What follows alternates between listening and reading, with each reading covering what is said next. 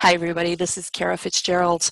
New Frontiers in Functional Medicine is here every month, bringing you the best minds in functional medicine. And we would not be able to do this over the years without the generous contributions from our sponsors. Biotics Research. For over 40 years, the foundations of Biotics Research has been innovation and quality. Their goals remain unchanged: innovative ideas, carefully researched concepts, and product development with advanced analytical and manufacturing techniques. Biotics nutritional products are of superior quality and effectiveness and available exclusively to healthcare professionals. Visit them at bioticsresearch.com. Integrative Therapeutics is focused on inspiring a better lifestyle through better health. By providing meticulously formulated nutritional supplements and valuable resources, Integrative Therapeutics promises to enrich your patients and embolden your practice. Welcome to your Integrative Therapeutics. Find them at integrativepro.com. For the past 2 decades, TA Sciences has been dedicated to exclusively creating research-based, clinically tested wellness products that help address telomere shortening through the science of telomerase activation. As you know, anti-aging has been a huge focus of my research, and I am thrilled to have TA Sciences as a sponsor of New Frontiers. Learn about their products, their research, their outlook on anti-aging at tasciences.com. Hi, everybody. Welcome to a New Frontiers in Functional Medicine, where we are interviewing the best minds in functional medicine. And of course, today is no exception. I am just honored, thrilled, excited to be talking to my dear mentor and friend, Dr. Jeff Bland. You know him, but I do want to read his bio because it's his new career. And actually, Jeff, I think you articulate it so lovely. I look forward to reading it. So he's the founder of Big Bold Health, a company that you're hopefully familiar with now. It's on a mission to transform the way people think about one of nature's greatest innovations, the immune system. Through Big Bold Health, Jeff is advocating for the power of immunorejuvenation to enhance immunity at the global level, which I'm going to just say it again, to enhance immunity at the global level. And we'll talk about what that vision is, often through rediscovery of ancient food crops and superfoods. And of course, Big Bold Health will walk you through what he's thinking there. To get to these ancient food crops and superfoods, Jeff is building a network of small farms and suppliers throughout the US that take a clear stance on regenerative agriculture, environmental stewardship, and planetary health. It's just a powerful and essential combination at this point in our world. Jeff's career in health spans over 40 years. He's a nutritional biochemist by training. He was in academia as a university professor for many years. And then he spent 30 years in the natural products industry working alongside other pioneers.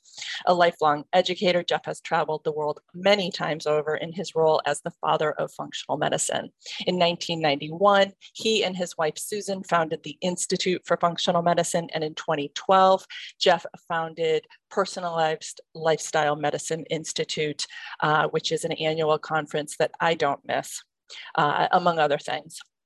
Jeff is the author of The Disease Delusion: Conquering the Cause of Chronic Illness for a Healthier, Longer, and Happier Life, as well as countless additional books and research papers. Dr. Bland, welcome once again to New Frontiers.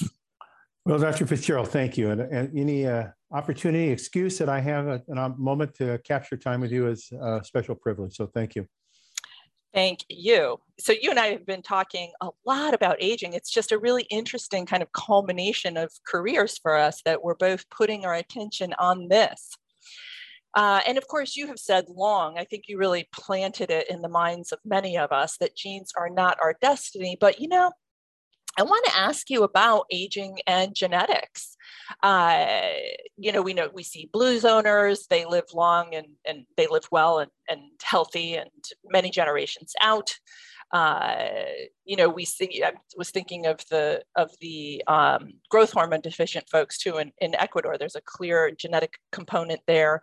Certainly scientists around the world are looking for that that age-associated gene that they can perhaps CRISPRize, like Klotho comes to mind, or the ELOV2 gene. Anyway, so what's the deal with aging and genetics? Is it something that we need to think about, or can we put it down? Well, no, I think we all have to think genetics because of the nature that we recognize that Mendel wasn't totally wrong. That these crossover frequencies that we call dominant and recessive are real. And these concepts of monogenetic diseases are real, where you get one gene that is mutated or changed and it causes a significant change in metabolism that is tracked with an infant disease, like Tay-Sachs, Wilson's, Gaucher's, Fabry's, hemophilia, various kinds of hemolytic anemias. So I think genes are real, so they're not to be dismissed. But I think for me, where I made the transition in my thinking about genes, because I was a student, like all of us are, in my health science training on Mendelian laws of genetics, this hardwired deterministic model, I had this aha experience probably in the early 70s at a meeting I was attending in which, at that point, a very well-known investigator, woman at Boston, at Harvard, actually at Mass General Hospital, was giving a presentation on first-generation Japanese immigrants. This was actually in women as part of a women health study. And she went through the pedigrees of these women, meaning their family histories, their genealogy. And when I looked at the chart that she was showing, I saw that these family trees, that the women in those families historically had lived out to their 90s. Yet the generation that she was speaking to, which had migrated or immigrated to the United States, these women were sick and had died in their 70s. And you would say, well, hold up, there's like generations of genes here that all have 90-year-old life spans. And this particular generation that is in a different environment, moving to the United States, has, presumably, they didn't change their genes when they got off the airplane or whatever. Now they're living on average to their 70s. So what's going on there? And so that actually started me down the road as a professor and trying to ask the question, what are the variables that might influence this process that converts our genes, which are Mendelian, into the expression which becomes our phenotype? Yeah. And that, to me, is where the story has evolved by so many different investigators involved in this field of molecular gerontology over the years, to where we now probably would say that certainly 25%, maybe 30% of our life expectancy is tightly controlled by our genes. And some of those genes can be obviously very dramatic in their control of our aging process. If you look at some of the mutations of the DAF gene that lead to people whose lives are only 20 years or less in duration. But for most of us, the genes probably constitute only something like 25 or 30% of the determination of our life experience, life expectancy. And so that gives like 25 to 30% of things that are variable, which is a big playing ground for us to be involved in. And that's what, you and your work, and certainly my focus has been on these years. Let me just ask you about, that's great. Yeah, and it's pretty neat that you were thinking about this back in 1970, but it sounds like it was a really powerful example and a very clear example for you. Something else that you've talked about is the BRCA mutation, and the fact that I'm assuming they discovered BRCA1 and 2, and then they did a retrospective analysis in the blood of women in, I think, the 40s and the 50s, and saw that, in fact, the incidence of cancer in those women was much, much lower. I think now it's somewhere in the neighborhood of 80%. Maybe back then it was 30, maybe 20%, not significantly lower. And so another clear environmental contributor. But I want to say to you, I've thought about that quite a bit, and it's heartening, because it suggests let's get in there and get busy from the get-go. But still, 80% of women with the BRCA mutation are going to wind up with cancer, at some point in their lives. So So both pieces are true. And so therefore a lot of women end up going through, prophylactic surgeries to reduce that risk. So yeah, I mean, the environmental influence isn't just maybe I'm going to choose, a salad today. No, I think that that's a really good example because it speaks to both the sides of the equation, as you've described.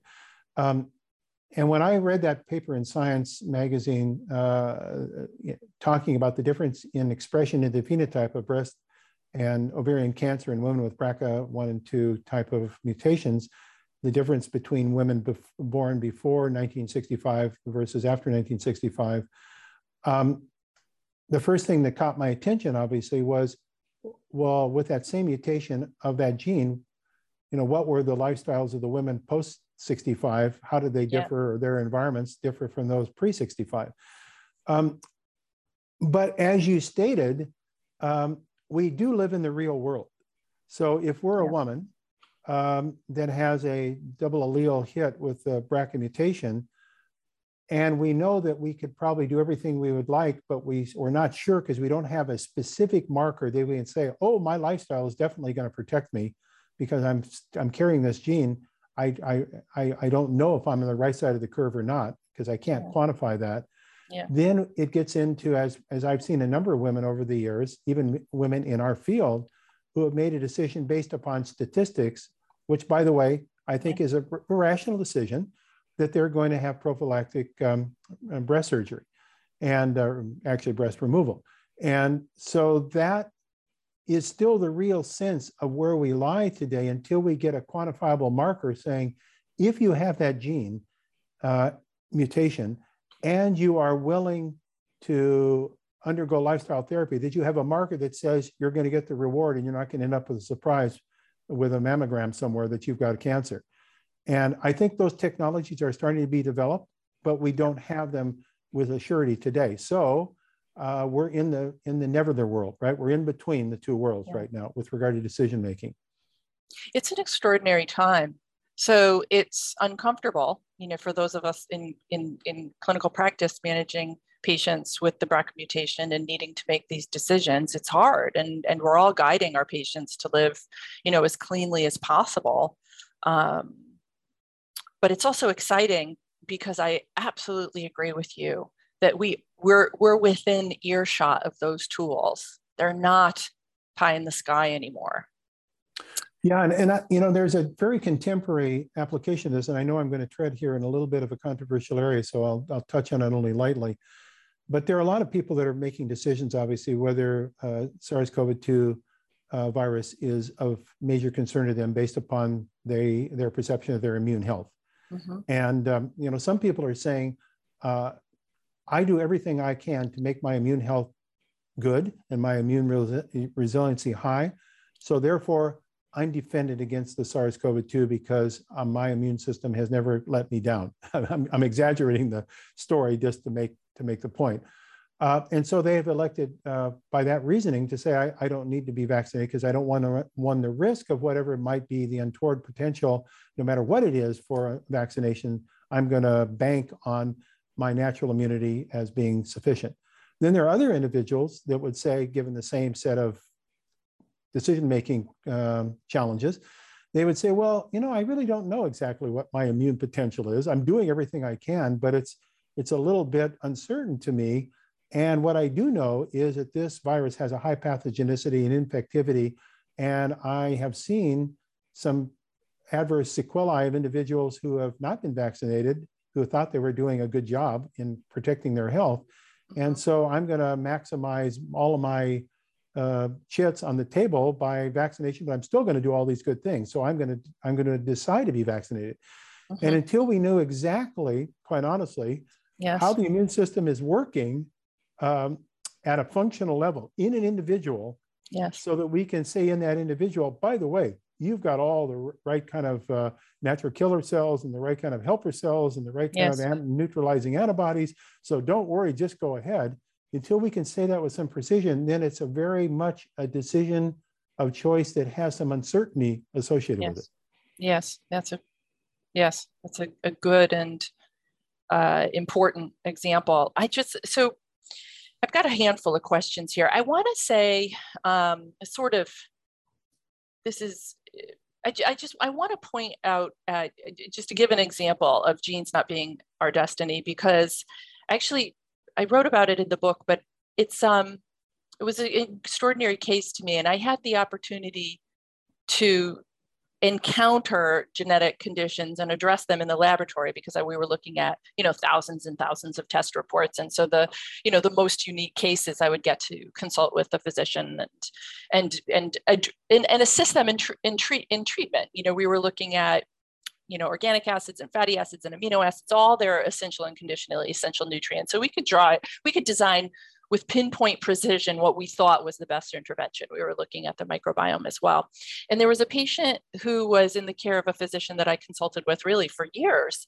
And he would get this full panel of tests. And he had a collagen defect, excellent collagen defect that gave him a life expectancy of about 5 years old. And he was on a feed tube. He was wheelchair bound. It was a profound genetic defect. And so his feed tube, his nutrition would be designed based on these laboratory data. And so we would be able to give him exactly what he needed, in the quantity he needed. He would just take it because it was in his feed tube. And the last I was in touch with him, he was graduating high school. Wow. Isn't that exciting? No kidding. Yeah, that is, those are the proof of the pudding stories that, I think that there are some papers that have appeared even in very high tier journals like the New England Journal of Medicine, saying that conditions that we considered to be irreversible genetic defect conditions that affect infants adversely can be modifiable because they exist in different genetic variant forms in terms of their severity. And, one that's very well known is phenylketonuria, PKU, which, we now test for in neonates with looking at their urine to see if it has this amino acid, phenylalanine, that hasn't been metabolized. And that particular condition is associated with early stage neurological deficits and ultimately a short life expectancy.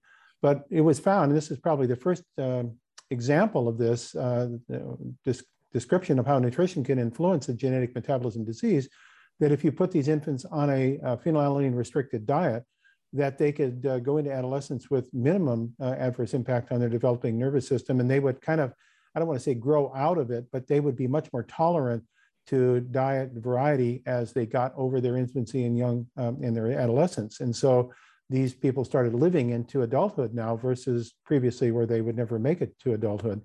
So that concept of a PKU-based medical nutrition program gave rise to the designation of medical foods. That was the first example of a medical food. Well, it turns out that in further study of that, and I know you know this, so I apologize. It sounds like I'm lecturing you. I'm not. I'm just kind of acknowledging a learning curve here. That that enzyme that converts in our body phenylalanine to its downstream metabolite, which is tyrosine, another amino acid, which is called phenylalanine hydroxylase, has a specific nutrient cofactor, like so many enzymes do. In fact, the majority of them do have different nutrient cofactors. It could be magnesium as a mineral, or zinc, or it could be a vitamin-derived material. In this case, the cofactor is tetrahydrobiopterin. Tetrahydrobiopterin, which is a folic acid-derived or related biochemical. And so someone asked the question, or many people asked the question, could you administer that cofactor then orally at high doses, tetrahydrobiopterin, to push that enzyme that is kind of genetically sluggish so that it worked a little bit better, and you could then reduce the risk to the phenylketonuric adverse neurological problems? And the answer was yes. They were able to demonstrate that in a clinical trial that BH4, tetrahydrobiopterin, when administered as a nutritional pharmacology approach, could in fact ameliorate the symptoms of phenylalanine hydroxylate deficiency and phenylketonuria. Well, then to take the step farther, which I found fascinating, this is more recent, people started saying, well, why would a person be tetrahydrobiopterin insufficient relative to their need to compensate for this sluggish enzyme that was genetically misshaped. And they eventually, for all sorts of reasons that I won't go into detail, went back to maybe think about the microbiome and thinking about the gut microbial metabolism and absorption and metabolism.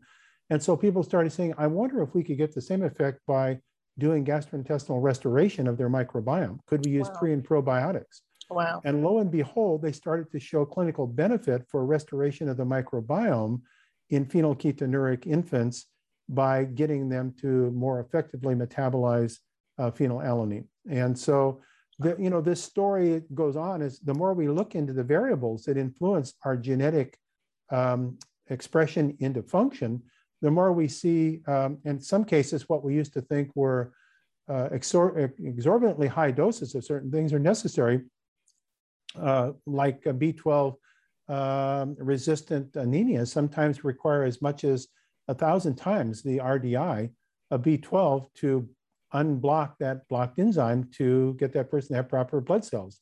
So that's a genetic, not a death certificate, it's a genetic uniqueness certificate that requires specific approaches.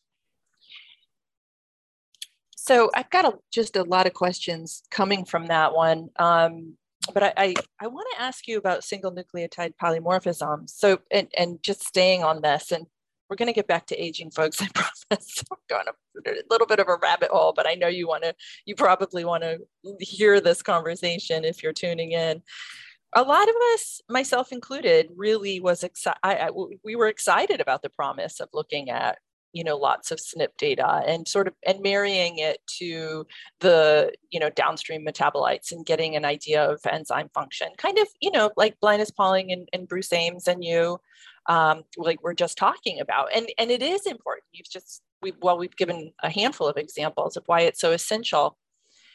I spent quite a bit of time looking again at downstream metabolic activity and being really pretty disappointed. There's no shoe-in here. If I see somebody with a homozygous COMT mutation, which is involved in metabolizing adrenaline, I don't see any major difference in adrenaline turnover in that individual or dopamine production and so forth. Like I don't on laboratory. And we could talk about analytical reasons why that might be true or specimen or whatever, but we all know people who've got more famous genetic mutations like MTHFR. And I do think there's, reason for us to be thinking about MTHFR, but we don't necessarily see what we're expecting to see. And likewise with other enzymes in the methylation pathway and enzymes, elsewhere. Some do seem to be like, certainly with the ApoE, there's a bigger impact, but the promise of SNPs was far in our world. We were very excited about it. The delivery, I think, left us wanting a little bit, and I'm curious what your thinking is. Yeah, so I think all of this conversation, by the way, does relate to this big topic of aging. Because if we were to ask the question, is aging genetically pre-programmed so that it's an inevitable outcome? If you just got a bad luck of the draw and you're going to die at 65, that's all there is to it. You might as well live your life 3 sheets of the wind because there's nothing you can do about it anyway. Or is there a lot of variability associated with the aging process that is associated with metabolic dysfunction that is associated with not treating your genes with what they need to be treated with? That's everything that relates to that, the examination of that question ties into then how executable is an anti-aging strategy. So that's how I see all this kind of fitting together in a broad intellectual body of information. Now, specifically related to SNPs, I still believe that when you do these genome-wide association studies, so-called GWAS studies, that try to define how certain SNPs tie together with specific phenotypic outcomes, that those are good first level interrogations of how genes may, and I want to emphasize, play a role in forming how we travel in our health patterns as we age. But the discouragement, and I'm again saying things that you know very well, the discouragement is that when you go from the broad statistical analysis of a group of people and look at their GWAS analysis to an individual and ask how does that interrogation of their SNPs relate to their specific disease? Can you take the group data and make it applicable to an individual? That translation is very poor. Let's take a minute to hear from our sponsors. I wrote my upcoming book, Younger You, Reduce Your Bioage and Live Longer, Better, because our research strongly suggests that we don't have to accept the inevitability of disease and unwellness as we age. And perhaps we don't have to accept aging as we age. Take that one in. And further, we achieve this biological age reversal without expensive and risky hormones, injections, or hacks, but with a simple, smartly designed diet and lifestyle program. When we saw our study participants reverse their bioage by over 3 years as compared to our control group, it was clear to me, even as we move forward with more research, that you needed access to our program now. You can do this in 2 ways. Our 3YY digital program encompasses what we did in our study in an actionable, all-encompassing, doable structure, and my book, which covers our study, my story, the behind-the-scenes adventures, and a dive into the fascinating world of modifying genetic expression, plus loads of recipes and bioage assessments and an appendix extraordinaire. Both of these drop January 18, 2022. Please see youngeryouprogram.com for details on how to access both. Now let's get back to this month's episode. It seems like in the groups, yes, when you have lots of statistical data from which noise gets separated, in the individual, no, its specificity is not so good. So then I asked, well, why might that be? And it might be because the SNPs and the regulation of their function is not just controlled by the SNP alone, the single nucleotide polymorphism, the single letter alphabet change in the genetic code. It may be that the operational executive centers above the SNPs that regulate how they function as groups, because genes generally don't participate one at a time, they participate multiples at a time. Maybe the upregulating control agents, which are the transcription factors, yes, which are often found not in the regulatory, they regulate gene expression, but they're not in the coding portion of genes. Maybe there's all sorts of information in what we call the gene's dark matter. Yes. Used to be called the junk DNA, yeah, is where some of this real information resides that is executable if we're measuring the right thing. And it always reminds me of the story about the person that lost their keys, right? And they're looking under the street lamp and someone says, oh, did it fall here? And he said, no, it fell over there, but I can't see over there. And so we often look for the things that we can see, but maybe it's the things outside is where the keys lie. And I think there's part of that we're learning now about epigenetic modulation, because some of the epigenomic effects are not in the coding regions of genes. They're on the nucleosome, and they talk about how the DNA is compacted or made accessible. And so we're starting to see that we need to broaden our slit width to what we look at to determine how the genes ultimately regulate our function. Yes. And so, well, I have a handful of thoughts. I can say many times at the lab when we would be, swimming in uncertainty, Richard always says to embrace the uncertainty. I'm grateful to be practicing what is largely safe medicine when we exist in such uncertainty, because what you've just spelled out, as excited as I am about this omics revolution, and as, looking at the methylome and thousands of different, methylation sites, DNA methylation sites, and what we can see, and biological age, and all of these things that we're galloping forward into doing, the reality is, you're right. We've been looking under the street lamp, and there is much, so-called dark matter. And we do ultimately have to really marry all of these things together.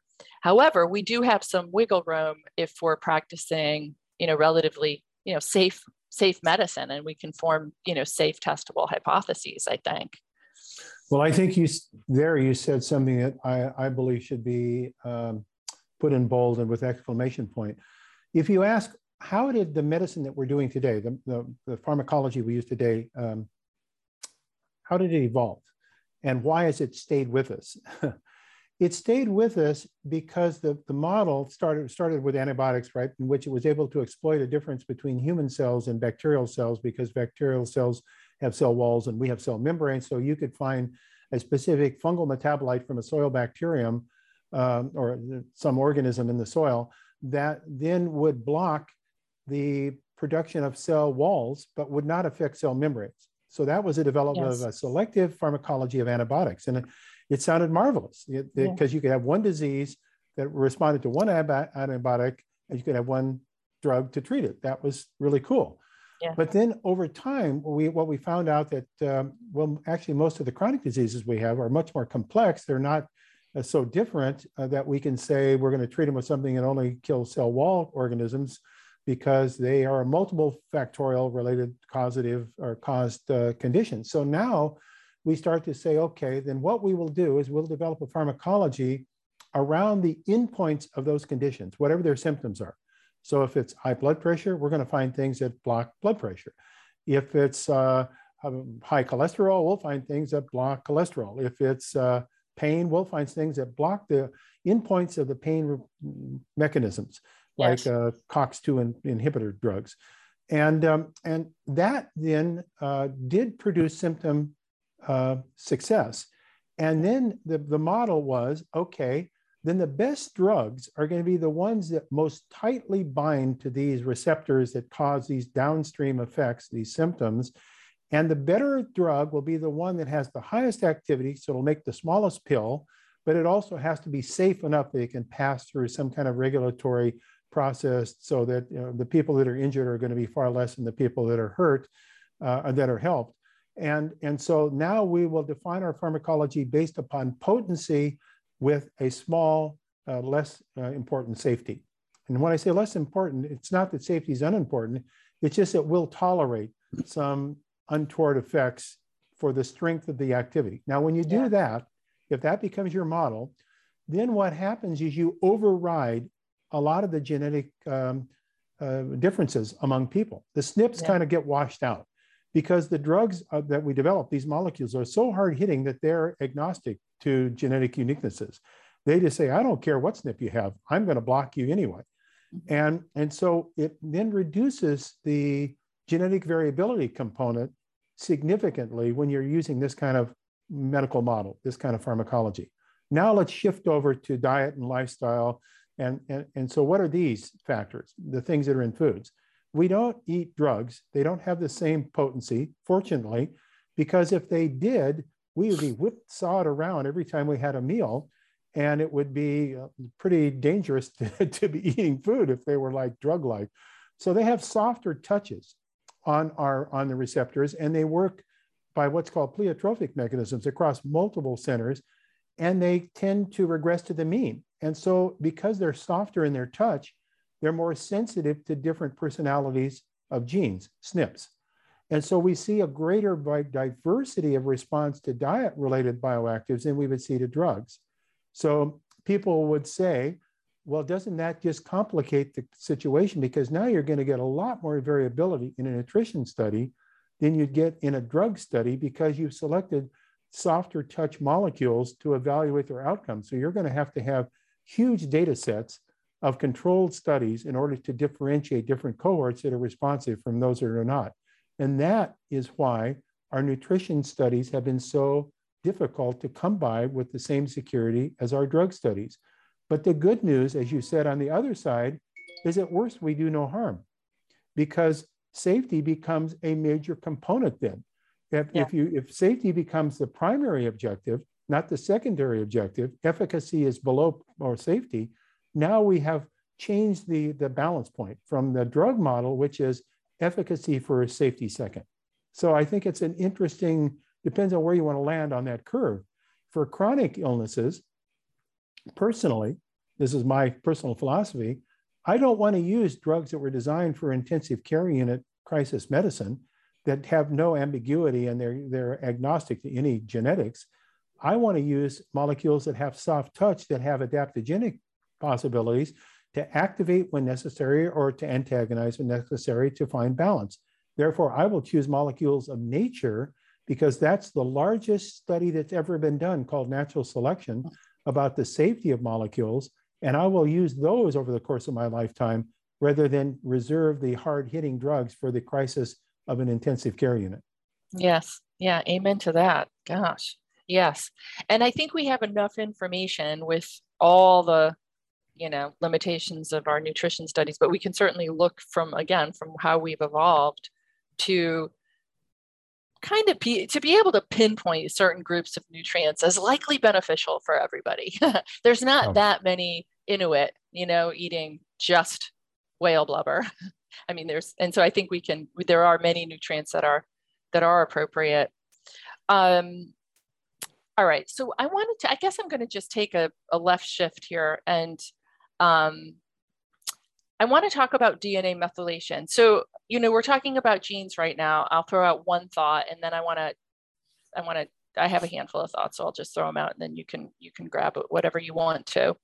We're talking about genetics. Now we can see that is a gene on or not, and we're able to look at DNA methylation patterns and see whether or not the promoter region is hypermethylated, and therefore the gene is not available for transcription, or is it hypomethylated and therefore it can be.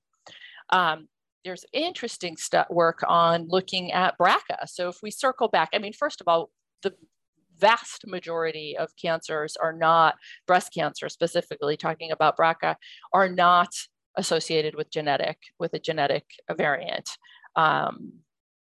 They're unknown and they're not familial. So, but we can look at the BRCA gene itself and see that, in fact, it can become hypermethylated and inhibited. Actually, there's a whole bunch of different BRCA proteins that have the potential to be, have methylation patterns that turn them off. And these are associated with cancer. So there will become a time, actually, the GRAIL test, the Gallery test is out now, that looks at different methylation patterns in at least 50 cancers. And I would imagine, I haven't studied the specifics of what they're looking at, but maybe they are looking at BRCA methylation patterns. So it looks likely that abnormal methylation patterns are contributing to cancers. I mean, we just know that to be true, and I'm sure that it's much, much more impactful than I've certainly realized. But so one of the causes of breast cancer can be, you've got a fully functioning BRCA mutation, but it's hypermethylated and inhibited. So that's one little piece that I want to put out. And the GRAIL test, which was just purchased by Illumina, which is one of the main research laboratory companies making the DNA methylation arrays. They'll be offering it. What else? I also want to talk about DNA methylation.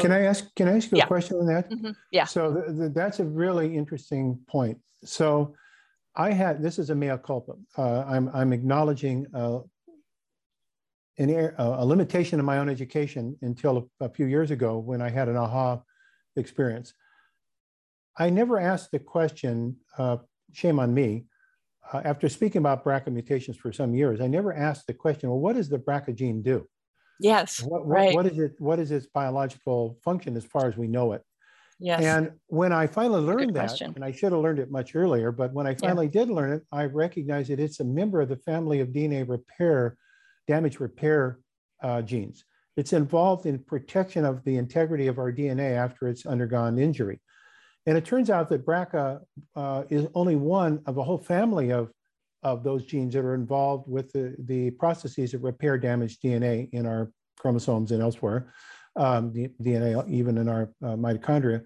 And therefore, what happens is that if you have diminished DNA repair mechanisms in specific tissues that are undergoing insult from potential mutagenic events, that then increases the likelihood you'll have a double hit on your chromosomes of those cells that could then trigger some kind of oncogenic transition problem that leads to cell replication and immortalization that we call, which is interesting. Those cells don't age, right?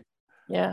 They become immortal, like HeLa cells. And so when I thought about that in greater detail about the lifestyle connection then to the transition of BRCA into breast or ovarian cancer, I thought what maybe is happening in those lifestyle changes is or maybe environment and lifestyle changes, is that we have reduced the exposure to substances that cause DNA damage in those individuals that have been born before 1965, those women before 1965. So we're not actually changing the gene of the BRCA itself, but we're changing the environment that bathes the gene, and we put less demand on DNA repair mechanisms by our lifestyle and environmental changes. Now that's an interesting conceptual framework, because when you now look at doing a genetic screen as a woman at risk of breast or a man at risk of prostate cancer, it encompasses a whole family of genes that are associated with DNA repair. And now we recognize that the defects in DNA repair or the increasing damage to DNA are all associated with cancers of all sorts of different types. And it even goes back to the work that we've talked about with Michael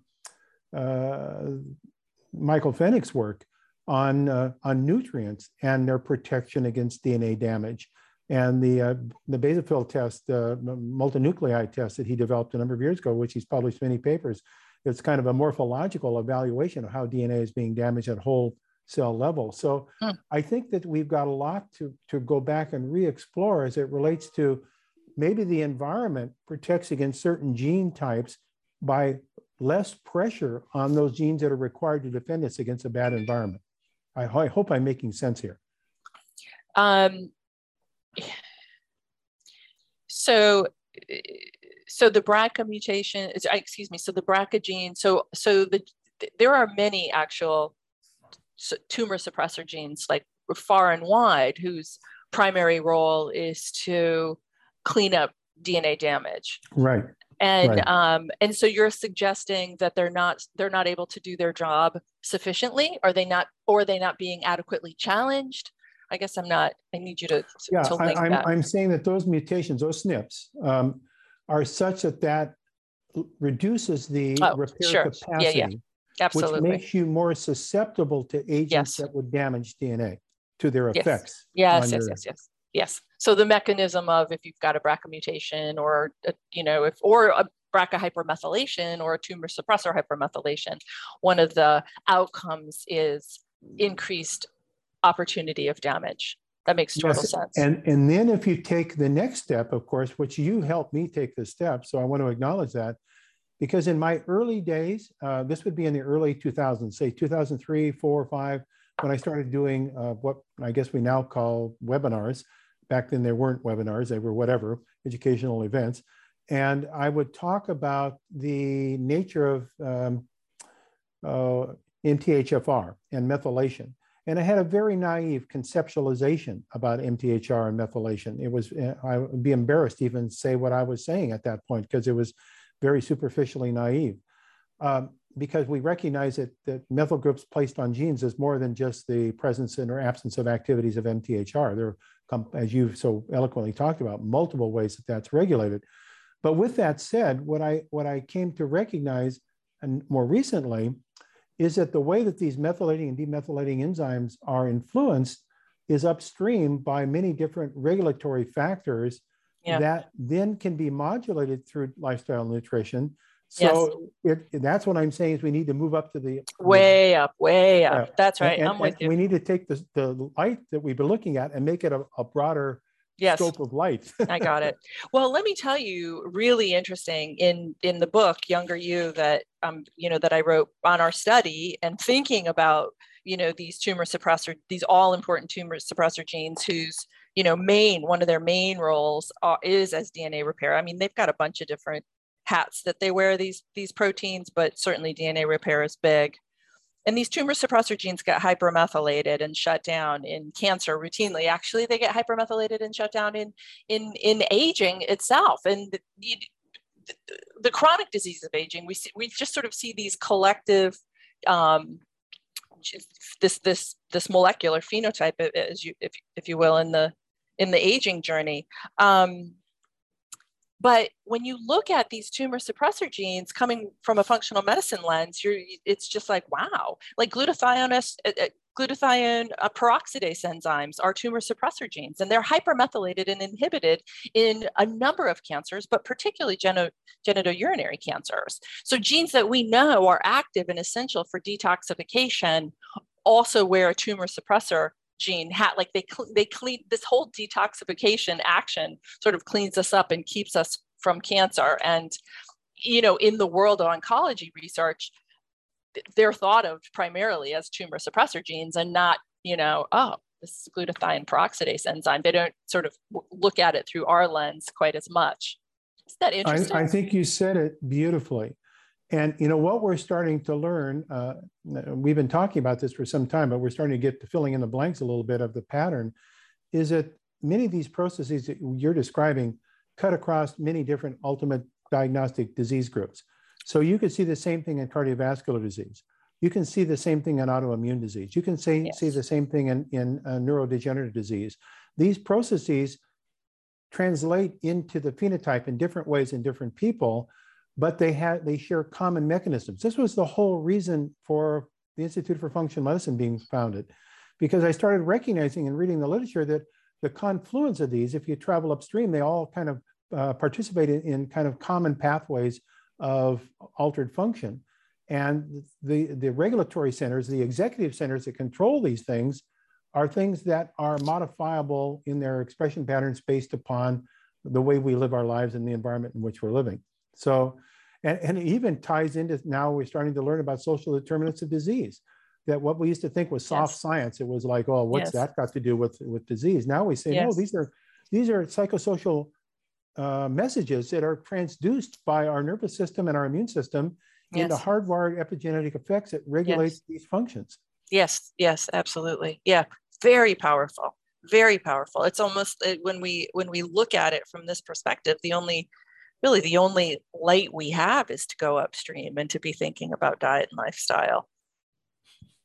So when you look at your study and your book, the shifting seismic contribution that those two bodies of work that you participate in result in us understanding is that the major pathways, the major networks, the major journeys that our body takes through processes that we call aging, that ultimately translate into age-related diseases that are generally put on death certificates, are processes, all of which are taking signals from our daily living, starting conceptually on. Maybe even preconceptually. I won't even go there, but at least conceptually on for sure. Yes. Yeah, it's extraordinary if you think about it, and turning genes on and off in response, or making genes available to be turned on and off in response. That's right. I mean, it just, it's a game-changing concept. Let me throw two papers out to you and just get your thoughts on them. December 2020, in a Nature publication out of Sinclair's laboratory, looking at a age-related optic neuropathy that they created in mice.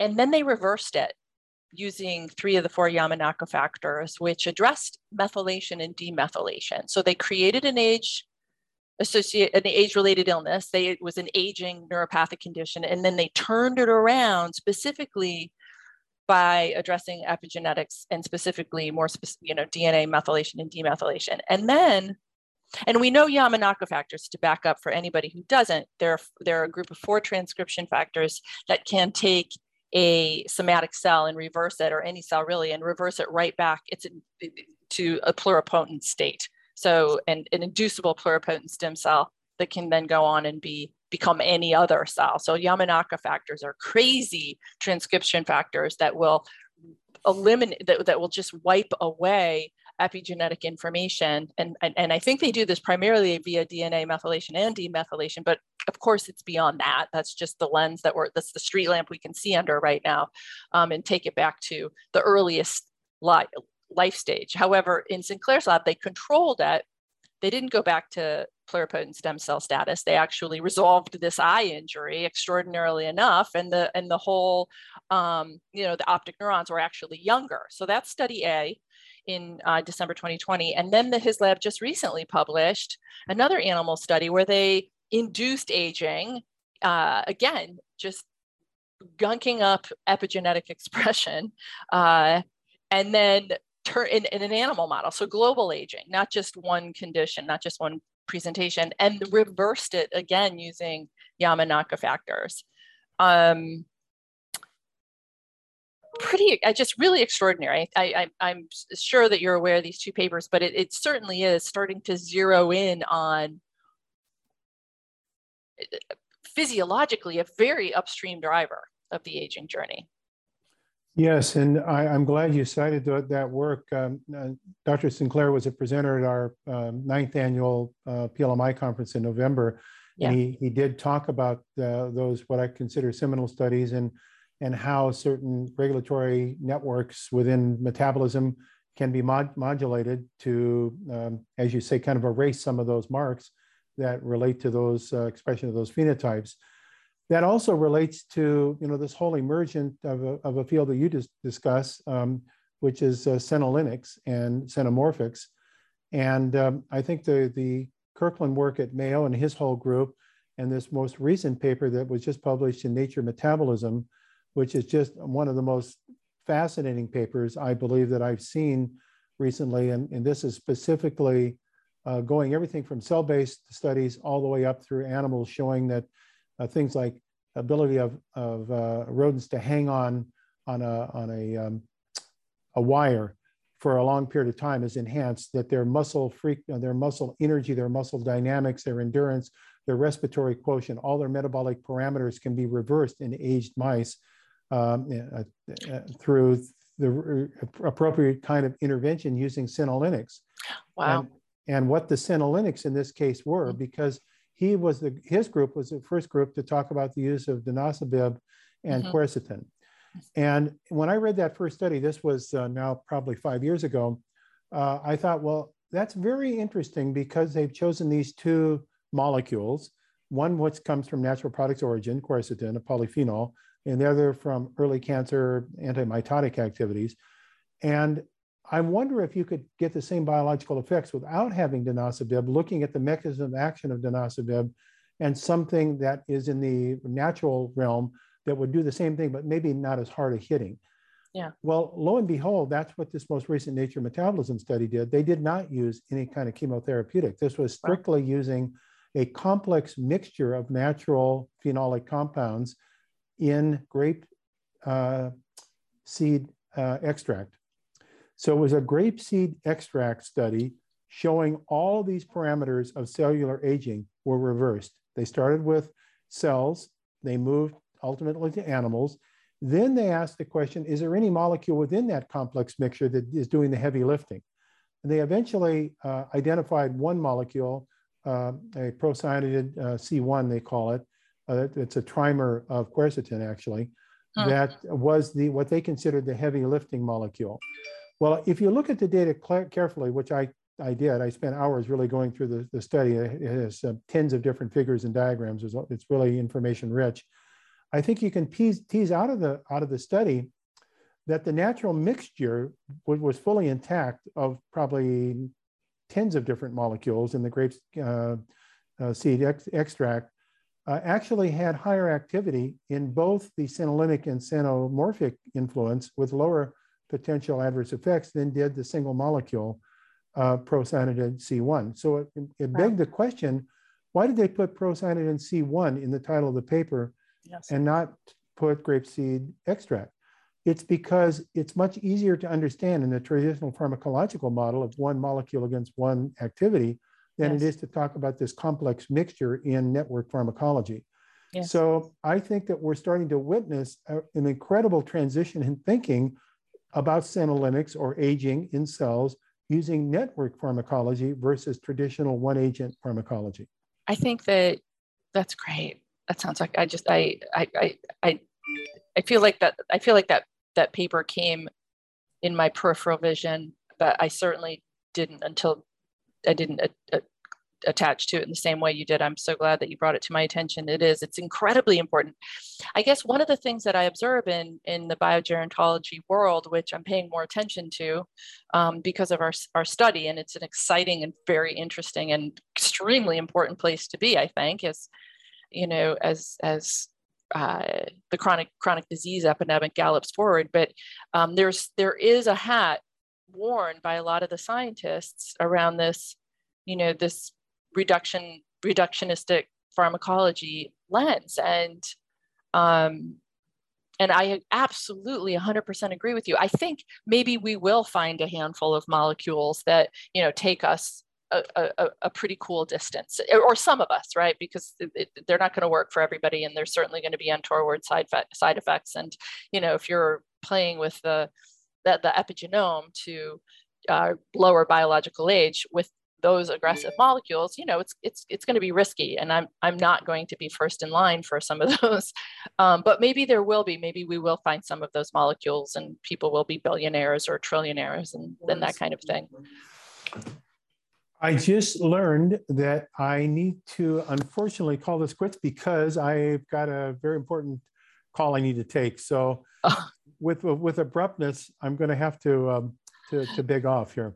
Well, folks, sometimes life just gets in the way of our deepest conversations. And such was the case with my amazing chat with Dr. Bland. We will definitely circle back to this again. And of course, you can find conversations with Dr. Bland on New Frontiers in previous years. He's also participating in our masterclass for the book launch, so find him there. In fact, I will ask him, if you've pre-ordered the book, I'm going to ask him his own longevity pearls, as well as all of those in the masterclass, what exactly they do. And their longevity, their approach to health span and vibrant longevity will be released to those who pre-order the book only. So thank you again for hanging with me to the end. Know that I will continue this conversation with Dr. Bland. And if you're listening to this months after the book is out, I would love to hear what you think and just your thoughts overall on this journey of epigenetics. As always, thank you for listening to New Frontiers in Functional Medicine, where our sponsors help bring the very best minds in functional medicine, and today is no exception. Not everyone can be a sponsor on my platform, and I so appreciate the good work, the relentless research, and the generous support from my friends at Biotics, TA Sciences, and Integrative Therapeutics. These are brands I know and trust in my own clinic and can confidently recommend them to you. Visit them at bioticsresearch.com, tasciences.com, and integrativepro.com, and please tell them you learned about them on New Frontiers. If it's not too much to ask, I would appreciate a thumbs up and a kind review wherever you're listening to New Frontiers. Thanks.